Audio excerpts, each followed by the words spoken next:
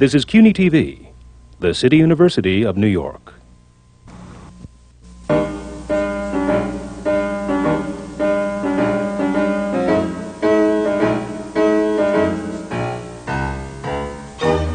City University Television presents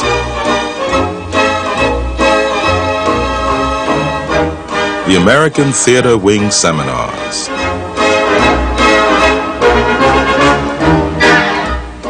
Working in the theater.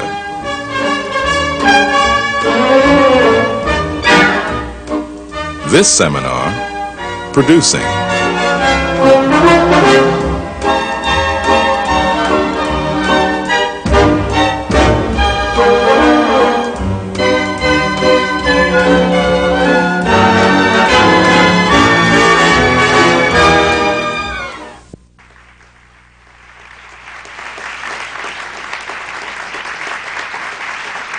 Welcome to the American Theater Wing Seminars on Working in the Theater. These are coming to you from the Graduate Center of the City University of New York, located on 42nd Street, the heart of Times Square, the heart of the theater, the beat of the theater, where Broadway, off-Broadway, and off-Broadway all come together to present that wonderful magic of live professional theater. And what is very good goes out across the country. And from the country, from the regional theaters, come their very best to New York. The American Theater Wing is well known for its Tony Awards, and it's the most coveted and prestigious award. It's named in honor of a woman named Antoinette Perry, who is an actress, a producer, and believed strongly in training for the theater. And so the award is given not for the best reviews, the longest line at the box office, its most smash hit, but because one has achieved excellence in the craft of theater. And it continues to this day, some 50 years later. We at the American Theater Wing continue doing what we did 50 years ago, servicing the community through the theater. We send shows and entertainment to hospitals, nursing homes, and AIDS centers, so that for a brief moment, people who can't come to the theater and are in pain get a little bit of the magic of theater. We have a Saturday Theater for Children program, which is exactly what it is on Saturday mornings. Thousands of children have lined up through the years to see a live show. And our Introduction to Broadway program is a very exciting one. It's done in cooperation with the American Theater Wing, the producers, and the Board of Education of New York City.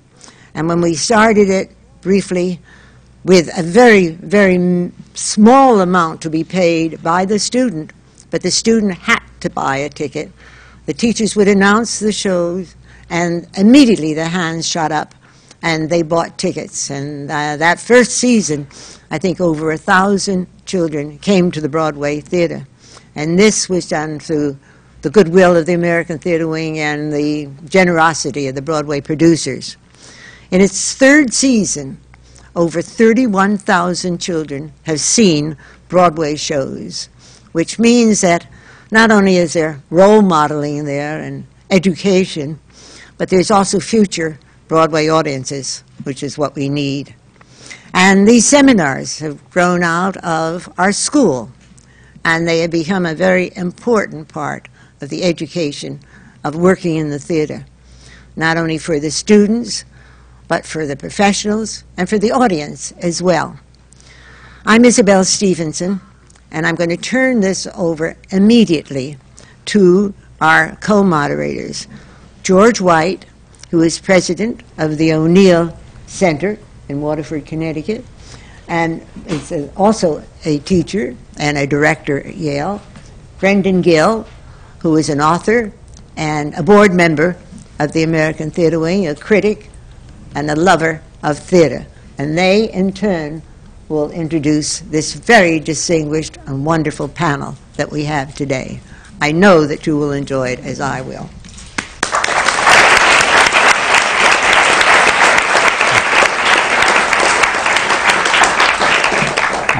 Thank you, Isabel. I will presume to start next to my esteemed colleague. And on my far left, which is not a political statement, I don't believe, is Barbara Gelb, who not only is a playwright in her own right, but with her husband Arthur wrote the landmark biography O'Neill, which I've just learned is going to be reissued by Applause Book, and I'm delighted to know that. Welcome. Next to her is Todd Hames, who is the president of the Alliance of Resident Theaters, also teaches at the Yale School of Drama, wherever that is. And most importantly, for the occasion today, is the artistic director of the Roundabout Theater. Welcome. On Todd's right is Mark B. Weiss, who is lighting Anna Christie. It's his second production of O'Neill, but his 250th production as a lighting designer. Welcome, Mark.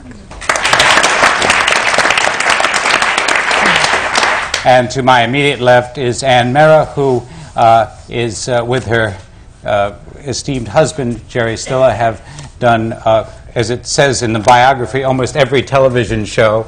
And she, in her own right, she plays Martha Owen in Anna Christie and is the recipient of 4 Emmy nominations. And nice to have you here.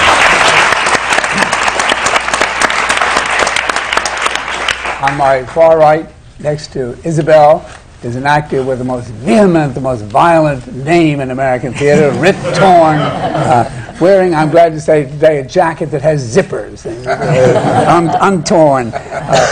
His credits are Cat on a Hot Tin Roof, Secret Bird of Youth, on and on, Glass Menagerie. He's also an eminent director in film and television as well. And next to Rip is John Lee Beatty, who is known with his sets everywhere, many of them so enviably attractive, not necessarily in the case of Anna Christie, that people want to buy them right off the stage. There's a very charming set in the Sisters Rosenzweig and a wonderful Fire Island beach house in Lips Together, Teeth Apart, that everybody really and truly must have asked, please, can we not buy this right then and there? And then on my immediate right, Natasha Richardson making her Broadway debut in the title role of Anna Christie. She has previously appeared in the in Anna Christie in London at the Young Vic and also in High Society there. And so here we are.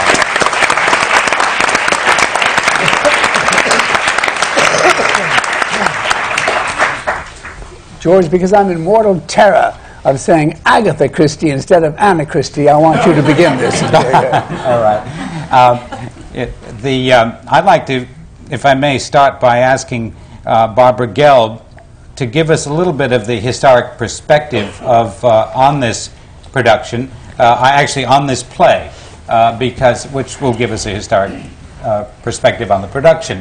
As probably the foremost living O'Neill expert, and someone who has really lived with this gentleman even longer than I have. If you could tell us a little bit, again, to set it for us, about the history of the original play and how it evolved, and it's a little bit about it. Very briefly, Anna Christie was O'Neill's 3rd Broadway production, and it came very shortly after his first, which was Beyond the Horizon in 1920. He had only been writing for about 5 or 6 years. He started writing in 1915, and he had written quite a few one-act plays which were produced by the Provincetown Players down in Greenwich Village.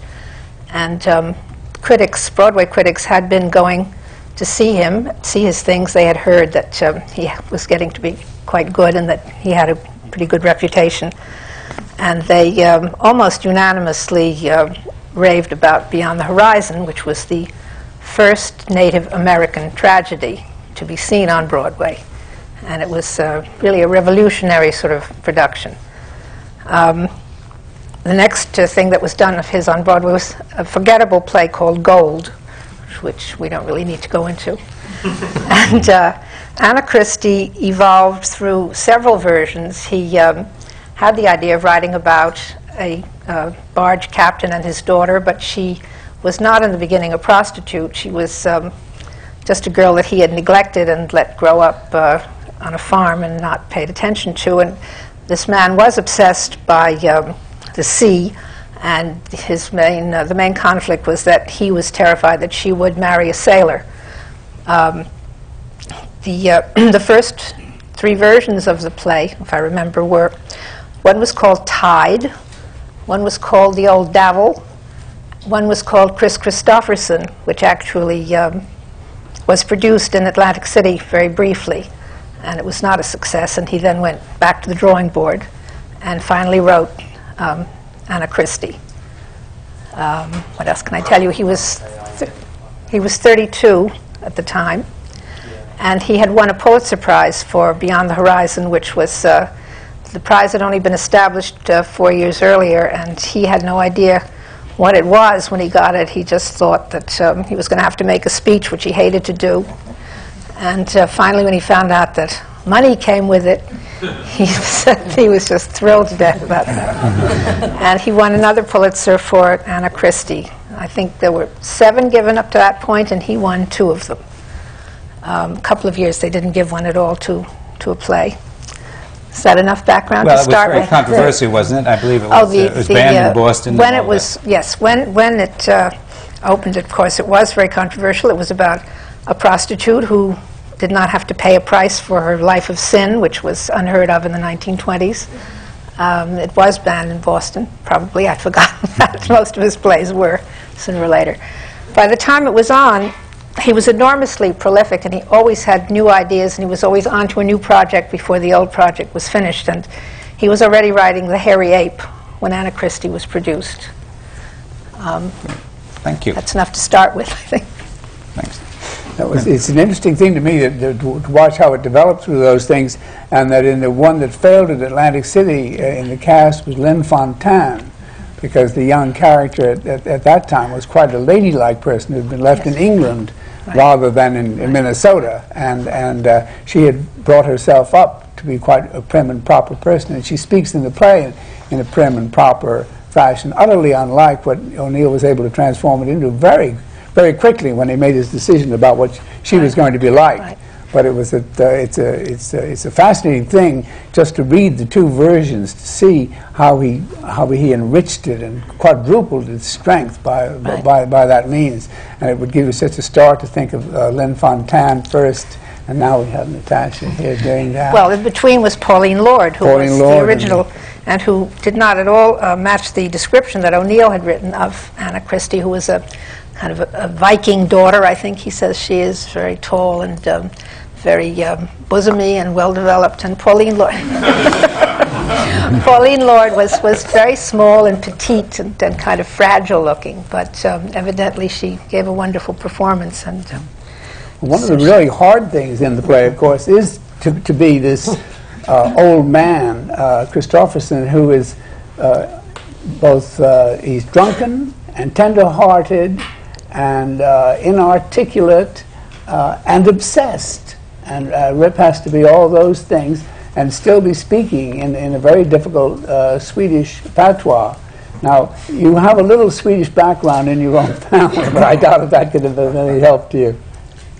Yeah, I had heard those kind of jokes, you know, throw the horse over the fence some hay, and which was a big joke in my day. So we got some of those in this. I've got one is the hardest one. It says, I wonder if I should get somebody else to read this for me. By Yingo, I got get Marthy shore off barge before Anna come. Anna raise hell as you find that out. Marthy raise hell too for go by golly. And the only way I try to break it up, and I say I try to help it with a little gesture there. I got to get Marthy off what is it? I got to get Marthy shore off barge before I come. Some nights I do better than others. I'd like, if I may, it intrigues me. I'd like to go to Todd on this one. Of all of the O'Neills that you might have chosen, what was your inspiration to go this way? Because I think it's an inspired choice, and we'll get to the mixture of acting styles and things. But why Anna Christie? It was done not that, well, I guess maybe about 10 years ago with, or 15 maybe? 15 or 16 years ago, yeah. You know, but why? Well, boy, I wish I could take more credit for the inspired choice. Go ahead. Well, no, actually the inspired choice comes down to the word yes, but I'll get to the yes in a second. One of the things we look for when we do a play, because we do primarily revivals, is a reason to do it. And there are a whole variety of reasons to do plays, some of them which may be, for example, that a whole generation hasn't seen a play, could be rediscovered, which is not really the case in terms of, literal case in terms of Anna Christie, as you mentioned. Another reason to do a revival of a play is because you have an actor or director who you think can bring something truly special to it. And this falls more in the latter category. So the evolution of this production was, I was sitting in my office one day and the phone rang and they said, Sam Cohn is on the phone, which in itself is an experience. So I took the call and he said, would you be interested in doing Anna Christie with Natasha Richardson? And I said, yes. Because I guess one of the things we all do, whether we're involved actively in the theater or as theater goers or whatever, is in our experience, we look around in the movies and theater and television and all the different media about the people that we'd love to see do certain things. And particularly for me as a producer, I think about the people I'd love to work with. And Natasha is someone whose work I've just admired so much over the years, she's still very young, that the minute Sam said that, I was interested. So Natasha came and we had lunch. And the thing that clinched it for me, because there was never any doubt in my mind that she would be a spectacular Anna, the thing that clinched it for me at that lunch was that very often, and from time to time, let's say, you're approached by actors who want to do a play, and you get the feeling, and it may in fact be unconscious rather than conscious, that perhaps they want to surround themselves with people who are going to make them look good, and perhaps not give the play its best shot. The first thing that Natasha said to me was my interest in doing this play and this production, besides obviously her interest in the role and all that, was to get 3 other actors who are, and I think the word she used was formidable actors who are equally as strong, if not stronger than I am, to give this play the balance, and you can really see the fight going on between these 2 men and myself. And frankly, a lot of people wouldn't say that, and that was her feeling from the beginning. And that just cinched it for me. And as things worked out, which they don't always do, we got Liam Neeson to play Matt Burke, an extraordinary actor. We got Rip Torn to play Chris. We got Anne Meara, an incredibly distinguished actress, to play a relatively small but key role in this play. And so Natasha's really vision of what she wanted to see this production be from an acting standpoint was really what was realized. And then David Laveau, our director, also. Can I interrupt for a minute? When was that luncheon? How long ago was that? I guess it's about, 9 months ago? Or a year. Or a year. Yeah. How long? A year. So it was just a year to assemble all the people and get to it. You plead guilty to this percipience? Well, yeah, I plead guilty to bringing the play to Todd, and I just, as I said to him the other day, I will just be forever grateful to him for taking the chance on this. And I think that one of the things that was important to me was that I just knew that you had to have actors who are not afraid of the truth, who are not afraid of the emotional commitment to this material, because for me it only becomes melodrama when it's not really felt, when you don't feel all that pain and the anger and the despair and the love and all those things. So I knew it was key that we had to have a cast that was able to do that, and also that how David Laveau, our director, saw it, and myself and I think all of us involved, is that we wanted to shake the dust off it, if you like. We wanted to bring it to life, and we all feel that it has a lot of contemporary resonance. It's very much of its time, but a lot of it is about now too, and sort of feelings between fathers and daughters and men and women that go through the centuries, that are elemental. So I think that's what we were trying to do. Was it a success in London, a big success? I was in a totally different production in London that was very successful, but not anything like as successful as this. What made it totally different? What was it? It was a combination of different director, different actors, and I wasn't the same 2-3 years ago as I am now. Different designer. I mean, it was just. It was very good. It went to like 80%, and I knew if you had the right combination of people, we could try and take the roof off the theatre, which I think on some nights we get close to. So that's. To pick up on that, you do indeed take the roof off the theatre, and that's wonderful. And building department. Yes, that's right. Very dangerous on Times Square. There is, and it's an intriguing mix, and I wanted to ask Anne this, because you have certainly been involved in so many different kinds of production. The thing that's interesting is the stylistic difference between all of you, and yet it all works very well. Would you talk a little bit about that? How, I mean, obviously the director makes that mesh, but have you ever been through a kind of thing with this kind of wonderful mixture of styles of actings and approaches, or did you find the approach from an acting point of view the same from all of you? I tell you, George, I honest to God don't think of style. I don't think of any different styles of acting, but of course I'm in the play and I'm not seeing it. I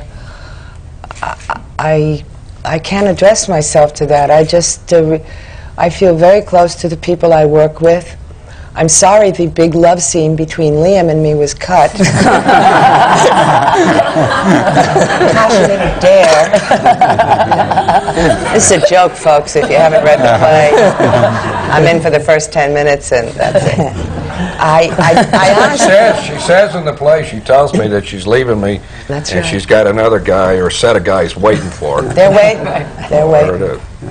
But I'm still waiting for you, Rip. I really don't know about style.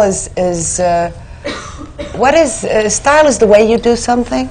Well, let's put it. I mean, here you have someone who was brought up one in Ireland, one in England, two in America. Right. Which obviously the training, if you start from zero on through, and yet it all seems to come together in a very kind of harmonious way, which is not necessarily always true. That's really where I'm coming from. I don't feel any difference between where we come from at all. I personally don't. I think that the styles are the styles of the character and come out of the character. I'm lucky here after many years in movies and theater to be an overnight success. Also in the Larry Sanders Show, and I don't know if anybody here has seen that thing, the Gary Shandling Show, but that character I play in that is completely different. You wouldn't think of these guys could even say hello to each other. So I think that the training that we've had, even though we've come from different areas, has been parallel. My first mentor was B. Iden Payne, who was the founding director of Stratford in England, not up on the banks up in Connecticut or in Canada. He also was a director at the Abbey. So I was very much influenced by him and studied not only and played 5 Shakespearean productions with him, including 2 leads of the so-called Scottish play and then in Cymbeline and others. So I grew up with and I loved poetry, so I spent many years where I gave poetry readings. So I had that, what we call English training, which was on the word and the line, and then also I was lucky enough to study with Sidney Lumet's father, Baruch Lumet, and study with Sanford Meisner, with Martha Graham, at the Actors Studio with Lee Strasberg, with many teachers. And so we feel that all good actors keep striving to find the character and serve the playwright. Natasha I drive her crazy because every night she'll see me in my dressing room and she says, be careful when you're going for your accuracy that you don't play the commas and the periods. Well, sometimes I do it, sometimes I don't. But anyway, what I'm saying is, though it appears that we have greatly diverse experiences,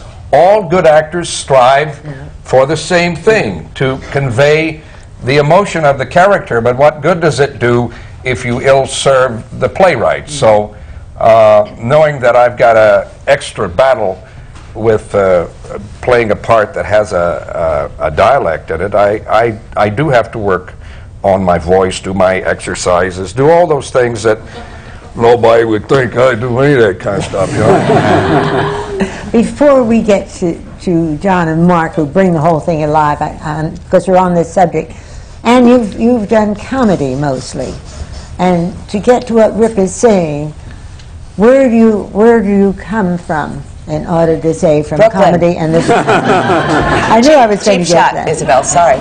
To this. What do you draw upon? Rip said he's had all of this experience and this wonderful training in classics as well as contemporary theater. I think I draw on the same things for my part in Anna Christie as I do when I work with my husband, or if I was in a sitcom, or if I was doing anything. I think it's the same source. We each this, you know, I draw on myself and stuff that this self of mine has absorbed through the considerable amount of years I've been on the planet. And I was saying to Tasha in the ladies' room, we were having a cigarette. We're bad, but you know. I said, it seems funny that I have found, I don't know if this is true for you, Rip, but when and I haven't been doing a whole lot of plays in a row. The last play I was in was about 4 years ago. But that there's something in the play that I discover about myself that mirrors my life. And I hope I don't mean that in a narcissistic sense, but the discoveries I make about myself are really of interest only to myself, but I think are helpful to what I'm doing in the play, if that makes any sense. Makes a lot. And I think you would all probably, the actors, agree that, and Barbara certainly knows, that O'Neill himself, having been the child of an actor, somehow writes very specially for actors as something that grabs you inside almost as much as any other playwright. That language or all those other things aside, that's something that goes right to the core of an actor. I think coming out of that tradition of having a father who was an actor and just growing up in the theater. Every actor I've ever talked to who has been in an O'Neill play says that they discover things about themselves through the part. But what's very interesting what you said, Natasha, about making this, that you felt that this is a play, a timely play, because ordinarily this is a play that everyone considers a kind of rusty period piece that should be retired permanently. And it's true that you have made it timely. I'm not quite sure what the magic was that made you able to do that, but you hear, if you look at this as part of O'Neill's journey to Long Day's Journey into Night, ultimately, which I think everyone now does when they do an earlier O'Neill play, since that is the ultimate play. You see the beginnings of his struggling to write that play eventually, with little things like just a very obvious thing like the setting of Johnny the Priest, which later showed up in Iceman Cometh. But in Long Day's Journey, the two men in Anna's life go off, they leave her and they go off to get drunk, which is echoed in Long Day's Journey by Mary Tyrone's husband and two sons, who go off, you know, all right, go ahead, leave me, go and get drunk, you know, leave me alone. It's kind of following through, and if you see Anna Christie in terms of the later plays, you do feel a sense of vitality and timeliness in it. I think if you think that, I don't think that Anna is any different from the thousands of girls on the streets of New York who have no family or have run away from home, maybe had abuse when they were kids and have nothing, no money, and just maybe one chance, and they come to a big city looking for it, and you meet them every day, not far from our theatre. And I think that particularly kind of in the age of AIDS, that when you think about Matt Burke's reaction when he finds out that this girl is not this pure, decent young virgin, but in fact has been on the streets. And some people would say that his reaction to her, which is to say, get away from me, I hate you, how can you do this to me, is old-fashioned. I don't see it as old-fashioned. I mean, he is Irish Catholic, there's all that in there, but I just don't know, I can't think of any man, the best kind of men that I know, that wouldn't totally freak if they found out that a woman they were about to marry had in fact been a prostitute on the streets. Very true. What did the critics think when they, in the original production that won the Pulitzer Prize? Was it largely favorable? Yes, it was largely favorable. They were a little shocked. Of course, they were too sophisticated to show that they were shocked. Alexander Woollcott couldn't say he was shocked, neither could Hayward Broom. But it just was a very unconventional and unusual sort of thing. I don't know whether this has anything to do with it, but in the production that was done in Berlin shortly after New York, Anna committed suicide. I think that... What? The actress? Or No, she was She was directed and produced to commit suicide. That's the way they ended the play. I guess they felt that she had to die. The wages of sin. Yes, right. Absolutely. Well, in the 18th century, of course, King Lear had a happy ending. People have had a tendency to tamper with praise for a long time now. That's true. In Russia, Blanche Dubois comes back, and it goes off. That's all right. George, I want to get to Mark. George? Yes. I'd like to get to Mark and John, because without the two of them, shy. this whole production wouldn't be here. Right. Yeah, John, I'd like to, if I may, ask a little bit about so many people, so many designers, and I would say this for Mark too, find, again, the excitement of designing an O'Neill play is it gives you such a chance to design out of from character, rather than just saying, let's say, what did a barge or what did Provincetown and New York Harbor barges and people look like then.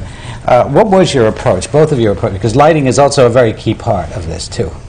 And that's... Did you work together right from the very beginning? Not from the very beginning, so why don't you start? I should say Mark and I have worked together before, so of course I'm thinking of him from the beginning. There was quite a bit of cultural clash, actually. David Laveau and I are not from the same country. Okay, well, so, see there. in more ways than one. And I enjoyed working with him, there's no problem, but you know, we came from two totally different traditions in terms of approaching O'Neill. To David, he is an American playwright, and to me, he's a playwright. And I think Robert Edmund Jones in the American tradition of producing O'Neill, and I went through the library and saw, of course, I was thinking of the Garbo movie and watched that, which horrified David, and finally watched it together and we discussed what we hated about it, and especially casting, actually getting back to the acting. We talked a lot about the casting, and I was so thrilled that Rip was going to do it because I felt that we were going to get away from having a character man sort of phone in the father's role instead of having him be a possible contender in terms of the battle amongst these people. So David and I had a lot to discuss, and even to the fact that the Roundabout Theatre is, like most American theatres, very wide with a very wide audience. British theatres are narrow with a narrow audience, and a director's vision in English terms to me is quite different in terms of the space, because David thinks this way and I, as an American, tend to think wide open spaces, and there's a lot to discuss in that respect. Basically, David made me give up all my former illusions of what Anna Christie was. There were some horrible productions, or they may not have been horrible in their day, but there's this, I urge you to go to the Lincoln Center and see the picture of Celeste Holm as Anna Christie with a little trench coat and a little beret pulled jauntily over one eye, smoking a cigarette. They've written on the cheesecloth behind her backwards the bar, and there's like fog up there. It looks like the Carol Burnett show parody. I think the thing that he said, you know, we don't always talk about scenery, but he had a vision of Anna as, I finally said, "You're describing the Virgin of Guadalupe." To him, she was an idea that floated in space, rather than we were stumbling over the exposition and the logic of everything. But to him, and I think this was his great gift in terms of the play, was that Anna is an idea bigger than just logical life. Anna is an idea that has to happen, and all of the people in the play are emblematic and I don't know, people, or whatever you call them. And he wanted to set them off that way and not have us, God bless him, he didn't even know what I was typecast for in the theater, so he didn't even want molding around the doors or sofas or anything. And he just wanted us to follow the characters in a sort of a straight through line and not worry so much about the logic. I know the set doesn't look like a barge, especially, and I know the bar doesn't look like a bar, especially, and the last scene in the barge doesn't really look like a barge either. That wasn't what David was after. But sorry to interrupt you, everybody says that, you know, it's extraordinary you feel you're on that barge. You do. And we feel we're on a barge when we're on it, and that's how brilliant you've been, that you've elevated it out of the domestic, I think. And well, so it is supposed to be elevated out of the domestic. Right. Yeah. Yes. Feels like a bar to me. It has a family entrance. It seems like a very authentic bar with that Actually, I family have to entrance. tell you that I think the actors would tell you, too, that the bar set is not the set that we went on stage with. That David's a very intense guy who smokes a lot of cigarettes as well. Everybody here smokes cigarettes. We changed the set once. Once we got on stage, we changed the set. I couldn't believe these actors would do it, but he changed all of the blocking. They all changed the blocking, but we got on stage for the first time in the bar, and nothing worked. The sight lines of the theater didn't work. Nothing. All their hard work in the rehearsal hall, nothing worked. And everybody together restaged the entire scene with a different setting, which... that was the first time I'd ever done that on stage. It was pretty, I was amazed how well it worked out for me. In the rave review by John Lahr in the New Yorker, Family Weekly, the one criticism he had was of that carpet and the... He didn't like the set at all, I didn't. But that was the real, that was his rebuke. The carpet? The carpet was the rebuke. Why? I don't remember He that. had been on a He said barge. he'd been an able seaman, or he'd been a common I think seaman. that was actually, I said that to wasn't David a barge, too, he and said. David loved that carpet. I wanted to bring in an American hooked rug and then a jute rug, and David, looked at a Persian rug, and that's what David thought was right, but that's... In reading, I live up in your area up in Connecticut, and reading the history of all those, the furnishings and of Dutch sea captains and everything, they said all the sailors brought objects from China, rugs from Persia, and they might not have anything else, but they, and the description of it is that it's a very neat, it isn't a kind of a gungy kind of barge. He's kept it. Shall I look it up? Let's discuss that. I'll look it up for you. I won't do it right. You won't wait for me, but I'll wait. We'll get back to you. But it isn't Mark, the why don't you logic come that's on? important. What's important is David said that this must be a passionate rug. That's tough to find. Passionate rugs are hard to find. That's a passionate rug. I And agree. even passionate Persians.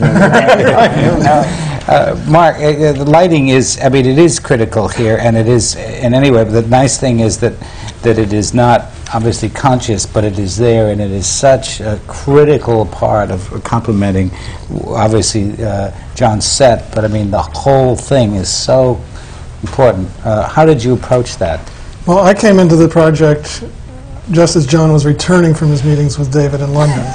So I came in a little late. But I had the advantage of having done a number of plays with John before, and also having done Moon for the Misbegotten, another O'Neill play, with David. So that gave me a clue. Coming in Over a bit there or late. here? Here, at the court. And Fortunately, David and I had decided that Mark was going to do all the work on the fog, and that the light was the third character in the play, so I could just sort of bow and hand it to him, and he had to... Well, it is. I mean, that's what's why it's so important. I'm so glad that you're here, because it is another character in the play. You are creating a character. O'Neill, unlike many authors, takes note of light, and so that was a good starting point. But once John explained to me where he and David had gotten to, and having worked with David before, I knew immediately which direction we were going in. But my real kickoff was the first reading of the play with the actors. Why? Because I'd been trying to decide how I was going to approach this. And John said had in each scene a specific strong source of light, but that in itself doesn't particularly mean anything. And it was in the first reading when I remember Anne joking at the reading, saying, "All these people are sitting there looking at us so intently because all the designers are lined up watching the reading." But as I watched the reading, I saw such, I don't know how to describe it other than such clarity and focus and concentration in each of the actors, even at the very first reading, and a sort of zeroing in on these characters, that it became apparent to me right then that the lighting had to be something which would allow us 50 feet away at the back of the house to see all of that I was seeing sitting 10 feet from the reading table. And so I then spoke with David, and we decided that we would, by taking each of the strong sources of light in each scene, the light through the bar door, light through the fog or through the cabin door, and by making those very intense, I could then keep the lighting level very flat and bright on the actors so that we could see all the detail without it appearing to be bright. So that there's actually probably a much higher lighting level in even the darker scenes on the barge, for example, than you would normally have in a straight play. And that's true in the bar scene, too, at the very beginning. The bar scene as well. But it seems dingy at the bar or in the corners of the barge or anything, because in the bar that light through the door is much, much brighter than you would normally have coming through a window or a doorway in a typical set. So I really took my cue again from that clarity of the actors. Can you talk about the rehearsal period? How did that work? How did it get together? When did you first meet with each other? Anne, why don't you take that? Anne? Well, you start with me. Sure. Oh. Well, first of all, I think I am probably the only one of the four of Natasha and Liam and Rip. I auditioned for the part, and I almost felt I might be blowing this because I was away. I was up in Nantucket, and for personal things were falling apart in the house. I could not leave Nantucket when Pat McCorkle, the casting agent, wanted me to come in. And she then showed David Laveau a little film I had done, a black and white 26-minute film made by a guy named Eric Mendelsohn, which was not a comedy. It was kind of... Anyway, I was very happy to have been in this little film. He liked the film, David Laveau, and said, when I come back from London, would I be able to come in? And I talked with him. I said, yeah, I'll be there, sure, because at that date I was available. And I went and I auditioned for him, and I left and said, and then he told me before I got to the elevator that they would like me in the play. I said, sounds good to me. And I probably made that joke about people watching us, as actors do out of fear. I can't speak for other actors, but there's great fear of being judged during a first reading, and you just don't. So I would say something smart-ass, but it would really be to... What was thrilling for me was that I saw everyone at the table just jump in with both feet, and that was an impetus for us on the technical side to jump in also. You really want to do... You don't want people to feel they made a mistake in hiring you. And the rehearsal period, and answer to your question, I found very stimulating. Great. Tasha made us all feel at home right away. Right away she says, call me Tasha. Natasha, would you talk a little bit about what happened during rehearsals and how it developed? And I'll try. It's so weird talking about rehearsals because it's just so far an evolving, organic, day-to-day process. We rehearsed for 4 weeks, and I think that we've just kept. We were all working in the same direction, as Rip said. We all have whatever backgrounds or whatever. We all are working towards the center of the play, of telling this story and the real emotional truth of all these characters, and that's what we all had in common and were working towards. I think that our tendency sometimes, I think David kept on saying to us, don't bring the plane down. just trust O'Neill, and it'll go up, because your tendency is to try and make things sort of very naturalistic and very real, and to maybe this is a bit too big. And he'd say, no, just explore and trust O'Neill, and the plane will take off. And you realize that by doing that, by not being slow with it, by coming in bang, as he would keep on telling us to do, come in bang on the end of a line, and you suddenly find it coming to life in this very vital way. And it's interesting to me, hearing about the history of the play, that one of the original productions with Pauline Lord, I think, ran at about 3 hours and 15 minutes, and ours runs at about 2 hours, not including intermission, 2 hours 15 with intermission. So I guess there was maybe a different way of playing O'Neill at that time, of really sitting back on it. And I just think we found it came to life when you go for it and are quick with it and trust. That's certainly in your opening scene. It comes right up with that. No. Just a There was a snip. at the beginning, A few sentences. beginning of the bar. But now It we is were certainly praised. fast. He also, I think they cut the classic, doesn't O'Neill usually repeat the exposition like playwrights used to, and they cut the He tends to, repetition? Yeah, well, They cut out the I repetition. frankly am of the school that thinks he can be cut occasionally. Yeah, Me too, I agree.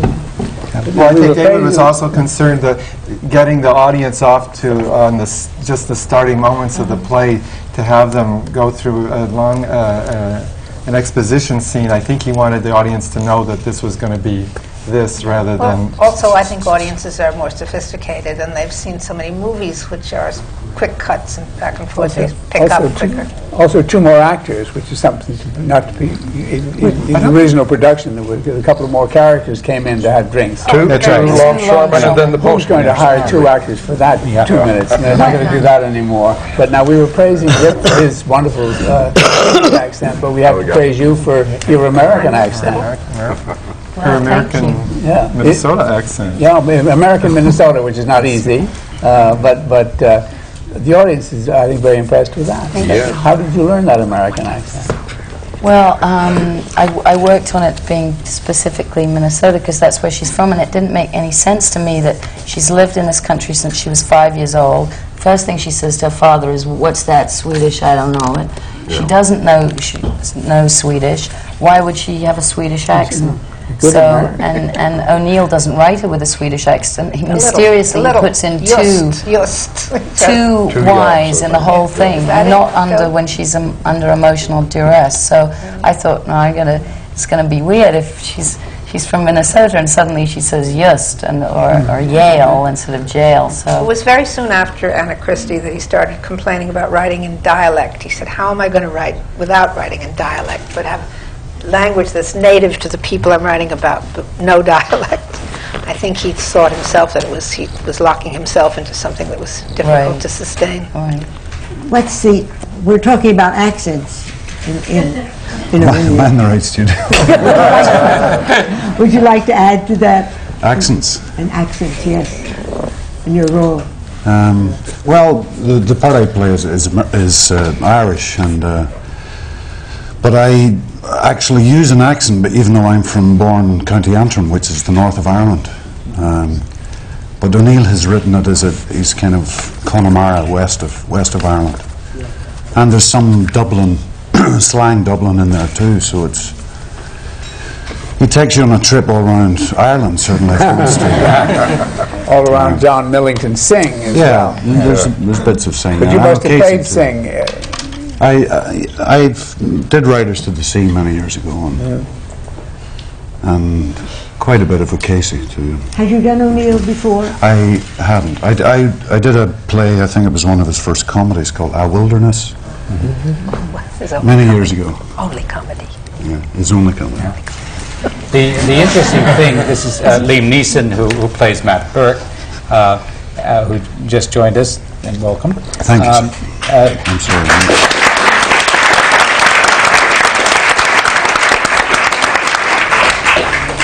There's an interesting thing, and I would ask this of Anne, that some of the things that I've noticed over the years in O'Neill, it's wonderful.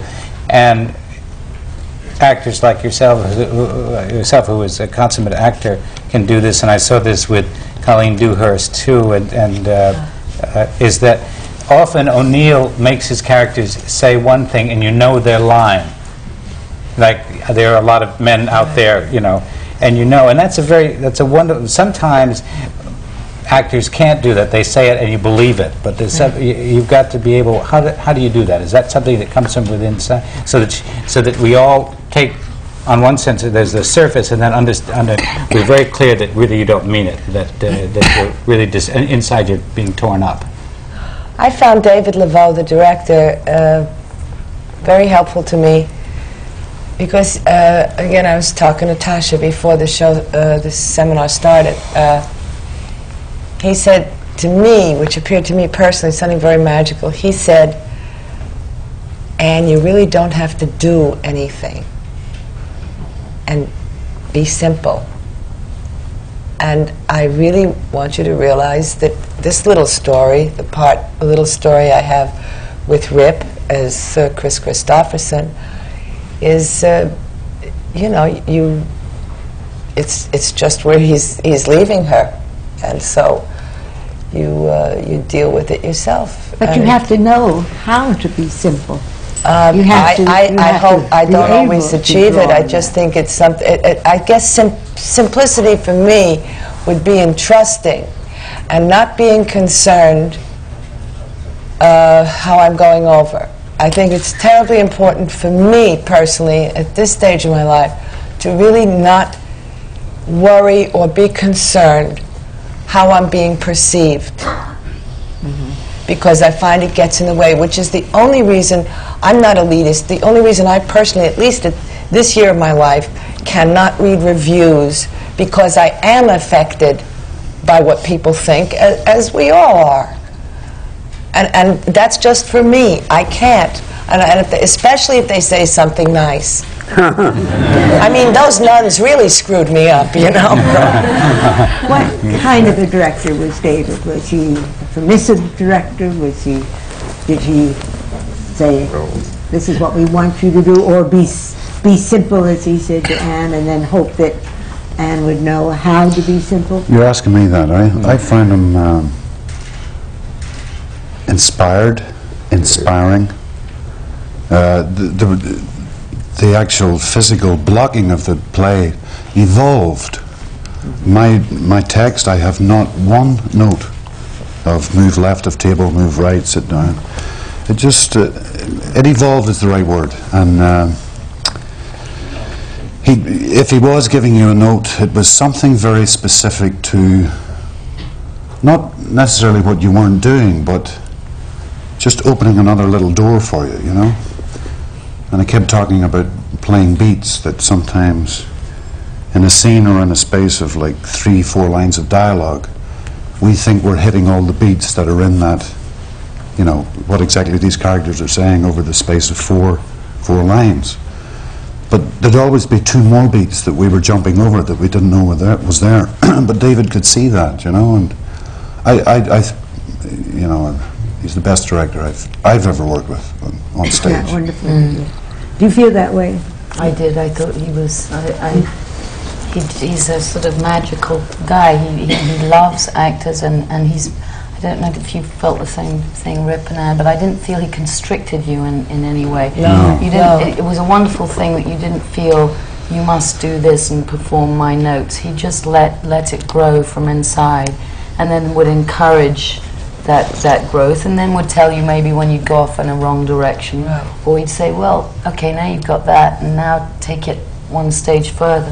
So, I mean, also we laughed a lot. I mean, we had a good time. How much did he bring out in you? How much it was different than when you started with this in the play?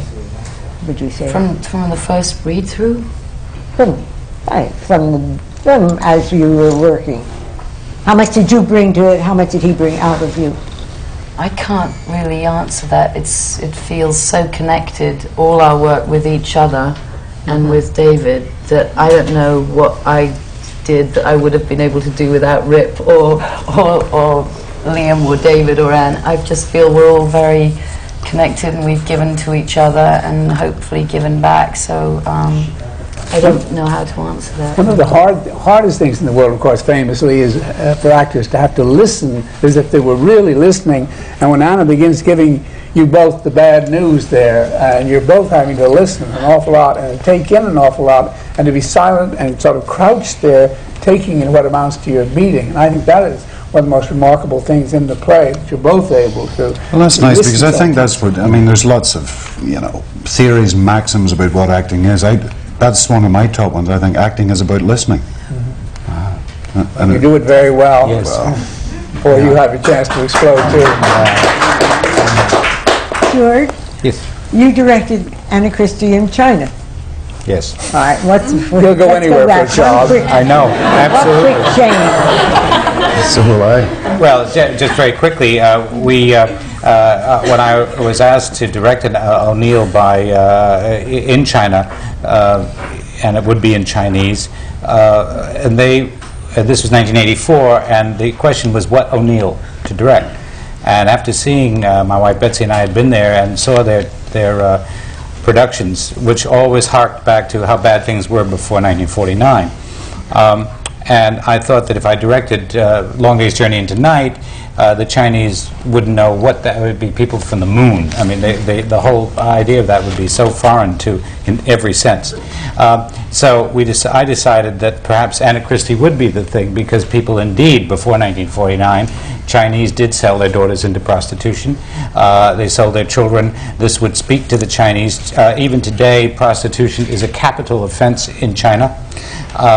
So it's a very, very strong thing. I went to my colleague at the Yale Drama School, Ming-Cho Lee, who was born in Shanghai, and said, how about resetting this play in Shanghai, 1920s, 30s, whatever, instead of Provincetown in New York, and he liked the idea. The Chinese tended to resist this initially because they wanted to do the play as Swedish Americans with blonde hair and the whole thing, and I thought, well, that's a little, no.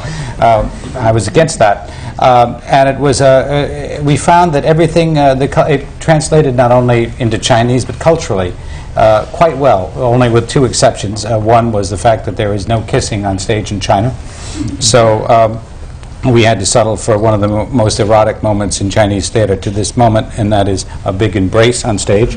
And I found out the reason was that no Chinese woman would kiss her husband, let alone a boyfriend, in front of her father.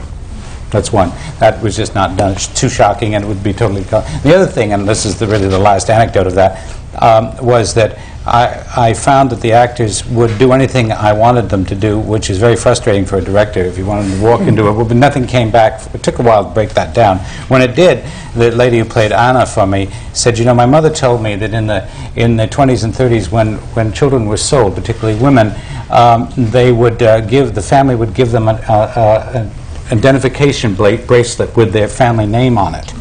And so at the beginning, the one thing that we added to this was when she meets her father in the bar for the first time, she goes up to him and says Baba, which is father in Chinese, and pulls up her sleeve and shows the identification bracelet to prove that that's his daughter. So that's...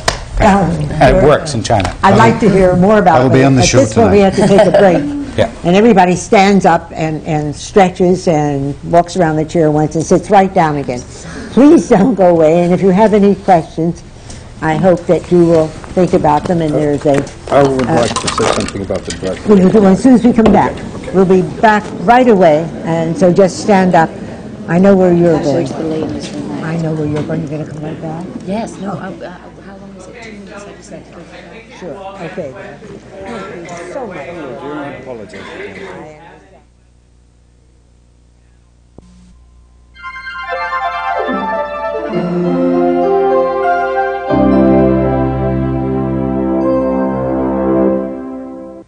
This is CUNY TV, Channel 75.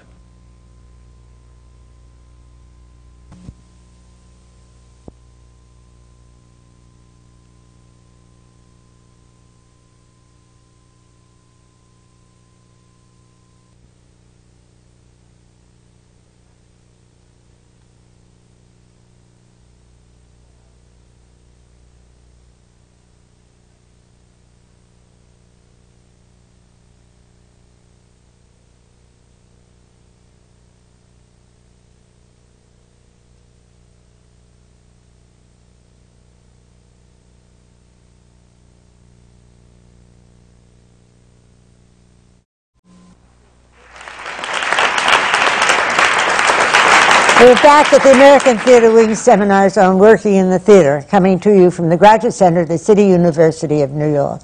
This seminar is on Anna Christie, the Roundabout Theater's wonderful, wonderful production. And talking about it here is the set designer and the lighting designer and the artistic director and the wonderful cast that makes it all come alive. We were talking about the director and how he brings out the very best in these people, and Barbara Gelb, who is a historian and talked about the beginning of Anna Christie and O'Neill and how that came about and the difference between then and now. So I'm going to let us continue and ask him to continue on directing, which is what we left off with just before we took a break. Rip, would you start this? Well, the word I thought about, well, let me picture this fella for you. He's so young, so big grin, a lot of tousled hair. Tells you right away that he wasn't a very good actor. And that's one of his charms. One of the most charming people, but like inspiring, you think, magical. He has a great sense of musicality. And when we went off to have a little lager down at the neighborhood bar, he would usually be playing the piano. The music that he has, the way he's picked it, the whole thing has a great sense of musicality and the change in the bar, which I guess kind of helped help us open up the play. He said, I had this dream. And one of the great people I've ever worked with. And I just think that the work I've done, I give him so much credit for that he kept telling me. I thought a British director would say, oh dear boy, you're going too much, pull it in, he just said, no, dig in deeper, give us more. So, thanks, David. Great, lovely. Nice to hear. If I may, I'd like to ask Liam a bit, since this is seminars in working in the theater, and there are a lot of American actors who spend their life struggling to work in the theater because of the very nature of the structure of theater as it is in this country now. Can you tell us a little bit about, if you would, what it is, the training, and how working in the theater, what it's like in Ireland? I know there's, of course, a great tradition. I noticed you worked in the Abbey, but elsewhere in Ireland. A little bit of how you start and what the opportunities are and how you get started in Ireland with that wonderful, rich tradition. But it's a small country, and I don't know how many theatres there are around Ireland. Maybe you can tell us a little bit about that. Well, where I'm from, and indeed I'm from the north of Ireland, as I said, but throughout Ireland there are always drama festivals going on. And I was brought up in that, doing these festivals, and they usually occurred around Easter time and Christmas time too, actually. And amateur, of course, and each little town would hold a festival, like Larne one day, Carrickfergus, Bangor, and you travel there and did your play. It could be say a Tennessee Williams play, or it could be Shakespeare, or it could be Sean Casey, and there'd be 10 or 12 other groups from different towns throughout would be presenting their plays too, and it was so I did that for many years, and then became professional, and did you study? I kind of studied and didn't study. I basically couldn't get a grant, an award for. What is the kind of did and didn't? What and what is well, the grant? I'm trying to say. What is the training I did was basically doing plays in front of audiences, which is the best training you can get. You know, I never worked with a coach but I read a lot and Stanislavski and went to little tutorials and worked, and I did some stuff in Holland with improvisational groups, but looking back on it, it was all the training was actually doing plays by master writers. And learning about the musicality of a play, which, to some ears here may sound strange, musicality of a dramatic play, but Rip's absolutely right, and learning about language, and the interpretation of it, and interpreting a character through that language, and so when I say I didn't train, I couldn't get an award to go to a drama school in England, which was what I desperately wanted. In fact, I still have a letter from my local council saying they didn't recognize drama schools as further education institutions, and that was the end of it. But anyway, that was their decision. But then I went to a teacher training college to become a drama teacher, which I did not want to be, but it was as close as I could get to a pale imitation of an actor's training, because we had very good tutors there and coaches, and I just spent most of my time in the drama studio doing plays with like-minded people, you know. I failed the actual course. I actually failed the education part of it, but it was just doing plays. It was just getting a chance. Amateur, semi-professional, professional. Did he audition for the part? No. We were very. We were actually blessed, and that's what I was alluding to earlier, to get our first choice for every role. And in fact, even though this is a conversation I never really had with Anne, even though she told the story about her audition earlier, what the real agenda. That's true. Well, it was an audition, but the real agenda there was that Pat McCorkle, the casting director, and I wanted Anne from the very beginning. David Laveau, just because he has not spent much time in this country, was not familiar with her work. So we had been talking, Anne Meara. But you know, you walk a line between, look, my feeling is that the director directs the play, and the director has to work with the actors they want to work with. So my style is not to take an actor or actress and shove anybody down a director's throat. I make the suggestion, hopefully they come to it. So this happened over a period of time prior to. I was very happy to. I have no grandiosity about that. If I like something, I'll audition for it. So she was kind enough to come in, and that's why by the time she came in, I mean, basically she said hello, and David turned to me and just sort of nodded. So it really was true that at that point. I didn't just say hello. I went through the I know, you went through all that. I was a nervous wreck, for God's sake. Oh, you producers. But he had made up his mind. So we really were blessed with, and it doesn't happen. This is the backstory. Now we hear.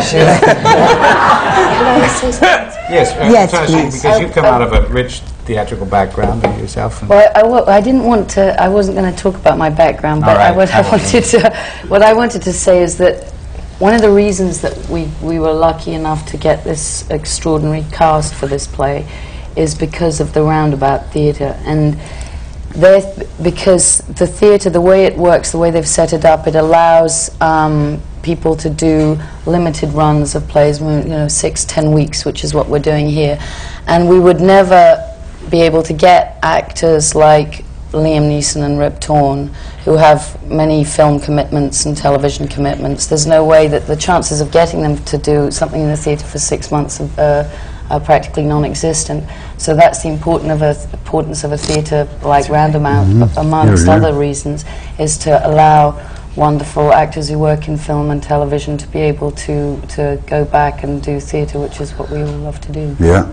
That's true. I appreciate it, and I think it's. I'm grateful for anything we can get, any length of time, but it is so unhappy making that not enough people can see this production, that it has to close and go on when it does.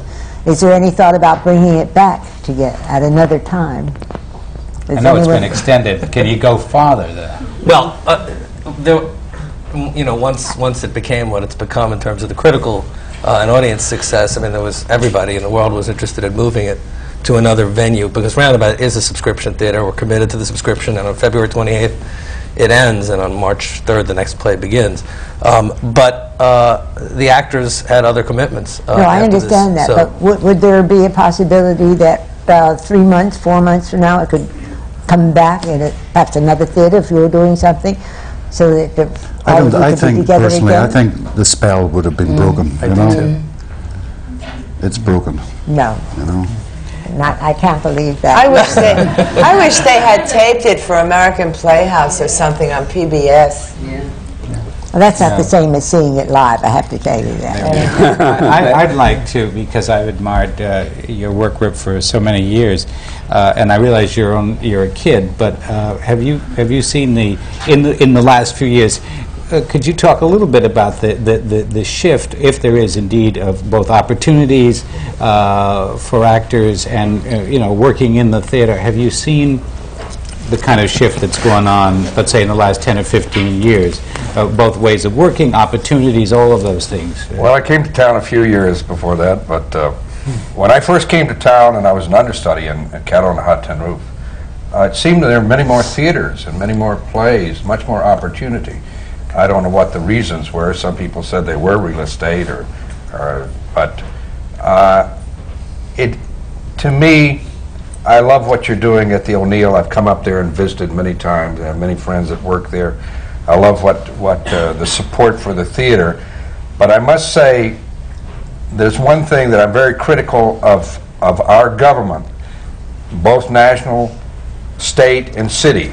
Every European capital and nation has their opera, their repertory theaters, and they have many of them, and they are supported throughout. So it gives much more opportunity for actors to it is the artists themselves and the actors themselves who now, they say that theater shouldn't be subsidized. Well, I think that the artists themselves are the ones that are subsidizing the theaters by coming in and giving their time, and it's a reciprocal thing. We love to do it, but gee,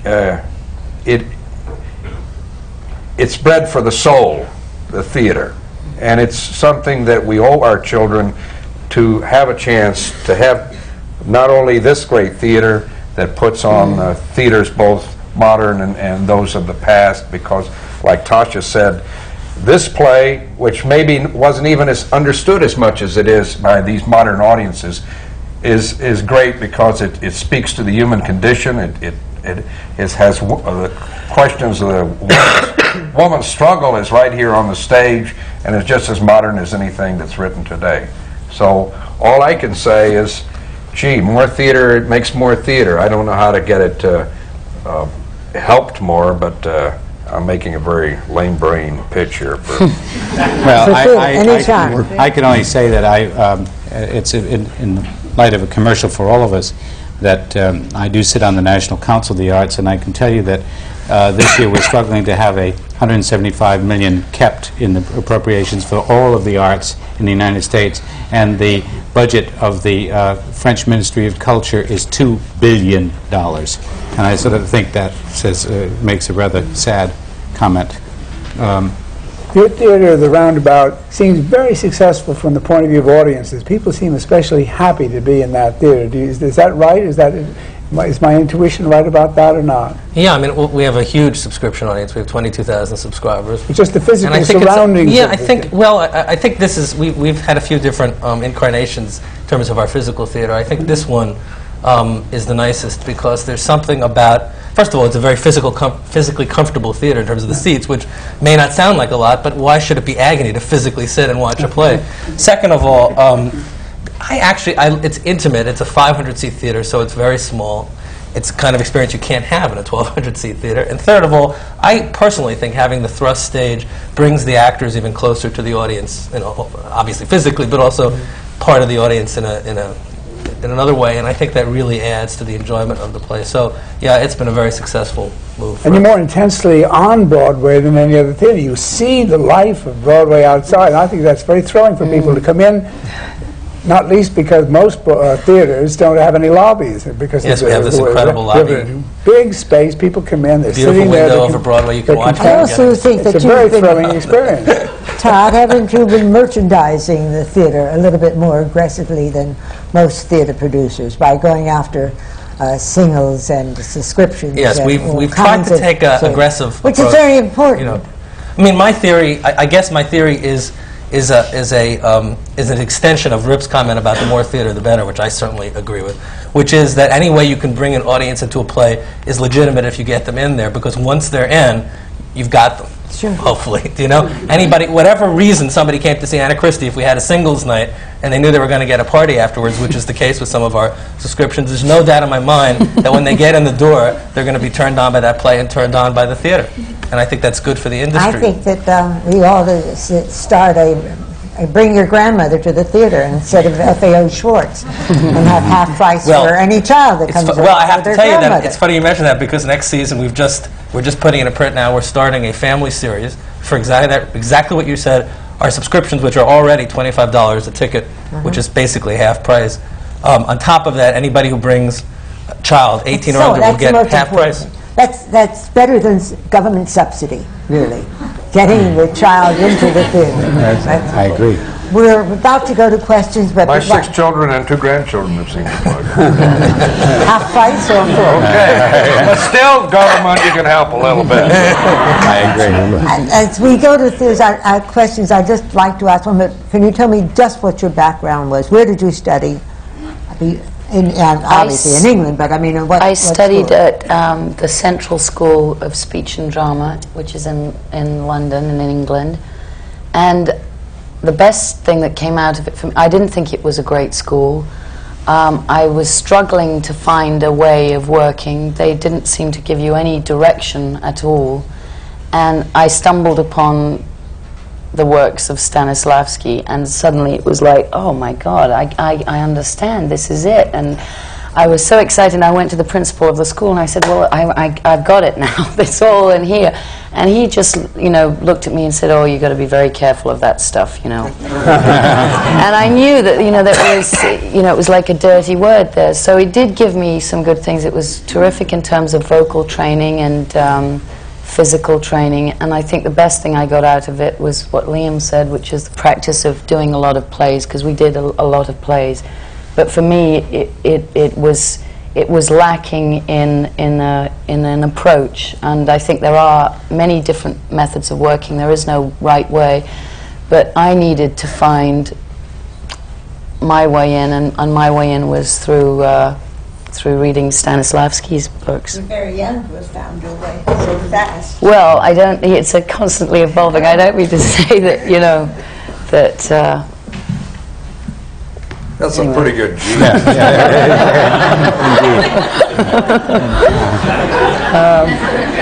There are so many questions want to be asked, so we'll go to them now. Would you come up and say who you are? Liam, hi, my name is Barry Holmes. This question is from a fellow Irishman who's thrilled with your success to date. Have you found your accent to be somewhat of a disadvantage in general? I know it fits right in with Anna Christie, but... Sometimes. It usually depends on my attitude, I mean, I know I can change it, but the first time I went out to LA, I thought it best to go into a casting session and speak in an American accent, but it just wasn't me, Now I don't care, honestly. I know I can change it, and if a director knows that too, then we're off to a good start, But this is how I speak, and I'm proud of my heritage, my roots, and this is who I am. And Sean Connery once, he encapsulated it once. He was asked, he says, you always have your own accent, and he says, well, I wouldn't know who I was.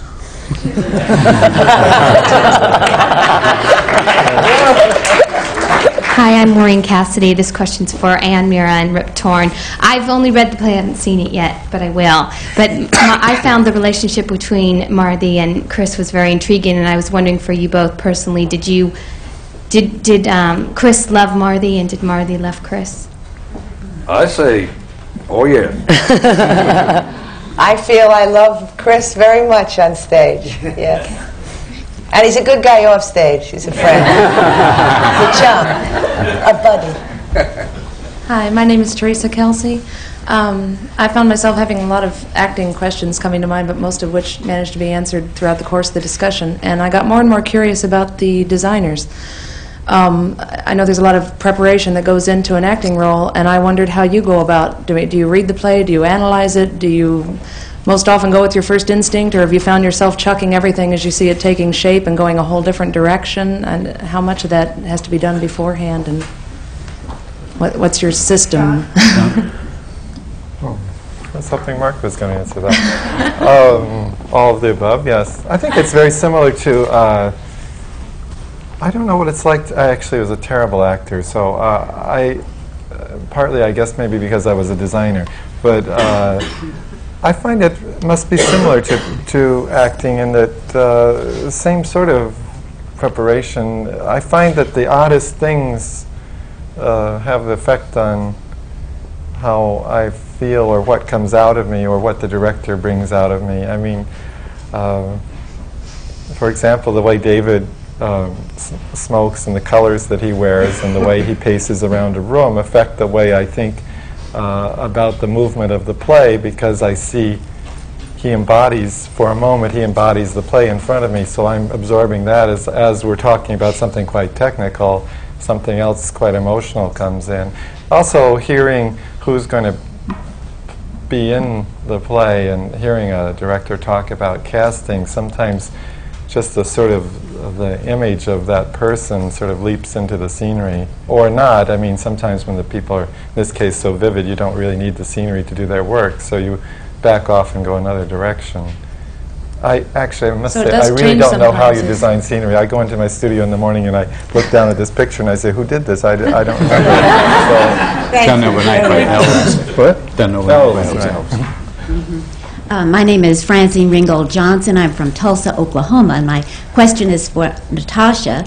The very convincing Minnesota accent you use, that broad accent, did that help you make the character as many-dimensional as it is, or was it a hindrance? Did you have to fight it?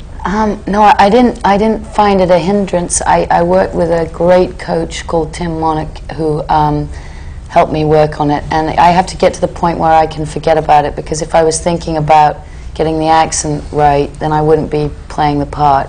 So I worked on that hard early on, and occasionally needed little reminders or prods about certain sounds, but I find it helpful because it's where she's from. I don't find it a hindrance. Thank you. Hi, I'm Thea, and this is also addressed to Natasha. As an acting student, I'm very curious, if you want to answer it, how you personally prepare yourself before going on stage. Before going on stage? Yeah, well, I go through a bit of a long routine. I think we are all similar in the sense that you get into a routine in the theatre that you hate to change. Everything has to happen. How I prepare is I warm up my voice. I sing to a tape of like Annie Lennox, or I walk about the stage and sing, and how I get my head into it before I go on stage. Yeah, just especially Anna Christie. Anna Christie, I read, I go back and look at bits of the text that and try and find new things. And what I try and do before I go on stage is I try and feel how heavy those bags are. I try and feel what it's like to have been up all night, to feel the nerves of seeing my father for the first time, and all those kind of things. That's how I try and do it, I guess. Thank you. It's very hard for the designers, I have to tell you, because in terms of theater manners, you never know whether someone's preparing in a way that you can speak to them in the last half hour, or whether you're supposed to pretend that they're not there. I train myself not to speak to an actor for the last half hour, and sometimes I think, oh, do they think I'm rude for not saying hello? But if I said hello and I ruined all their preparations, they have to start over. I'm so impressed with Rip Torn carrying his book around him, too, that he is still finding other things to read and other things to read. And each night, as Liam says about listening, there are things that Liam says, particularly listening to his daughter Anna, Natasha. The great thing about being in this production is, everybody's trying to get a ticket, and I got one of the best tickets in town. Right there on the stage, and that's very inspiring. But I do try to relax. I do warm up my voice. I try to go over the entire play very lightly and familiarize and make sure that I've got everything, because you can start drifting. If you don't check your text, you can drift into other patterns, or sometimes you can't understand why you don't feel right about a passage, and then you look and you find you're not saying the right words. How much does it change from night to night? Say what? How much does it change from night to night? How much do you feel? We think we're getting better. Okay. Well said. It does change a lot. Everybody in the audience feels that way, too. Everyone that's seen it. Hi, my name's Howell Mayer. My question is directed to Tasha. Which role did you find more demanding, the role of Anna or the part of Patty Hearst in the film? Oh, wow. I don't know. I'm not very good at doing comparisons between roles, because film and theatre are very different, and also all I can say is that I try and bring everything I've got to every part that I play, and so my commitment is always 100%, so I can't really think in terms of what's more demanding. But so I'm sorry that I can't really answer that. Thank you. Hi, Claudia Cooper's questions for Liam. In regards to the fact that obviously being so busy with your film acting, that you haven't, I'd read that you hadn't done a play, for 8 years now. Mm-hmm. This is your first play. So I was just curious if you right away said yes, I heard Natasha had approached you. Was it something you really thought about? And do you plan to do any more? And any A lot of thought, obviously, because there is the commitment to that period of time, and Natasha called me about it, I guess, a year before, 11 months, 10 months maybe before we had to sign on the line, you know, and it's, yeah, and you go through all that. I mean, I went through all these, feeling really vulnerable and thinking, shit, can you do it again? And you read the play and think, well, God, it is kind of antiquated to read it, you know. And but the closer we got to it, I realised, especially when I found out Rib was in it too,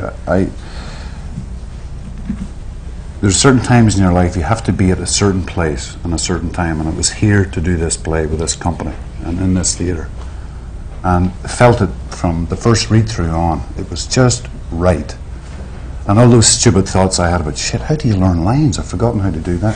It just evolved, you know? It just came, you know? And I'm not saying it's like riding a bicycle, and you know, the theatre's not like that, but there are certain, there's a certain... Will you come back again? Techniques. I'd love to, yeah. Okay. Natasha and I are going to do Anthony and Cleopatra in 5 years' time.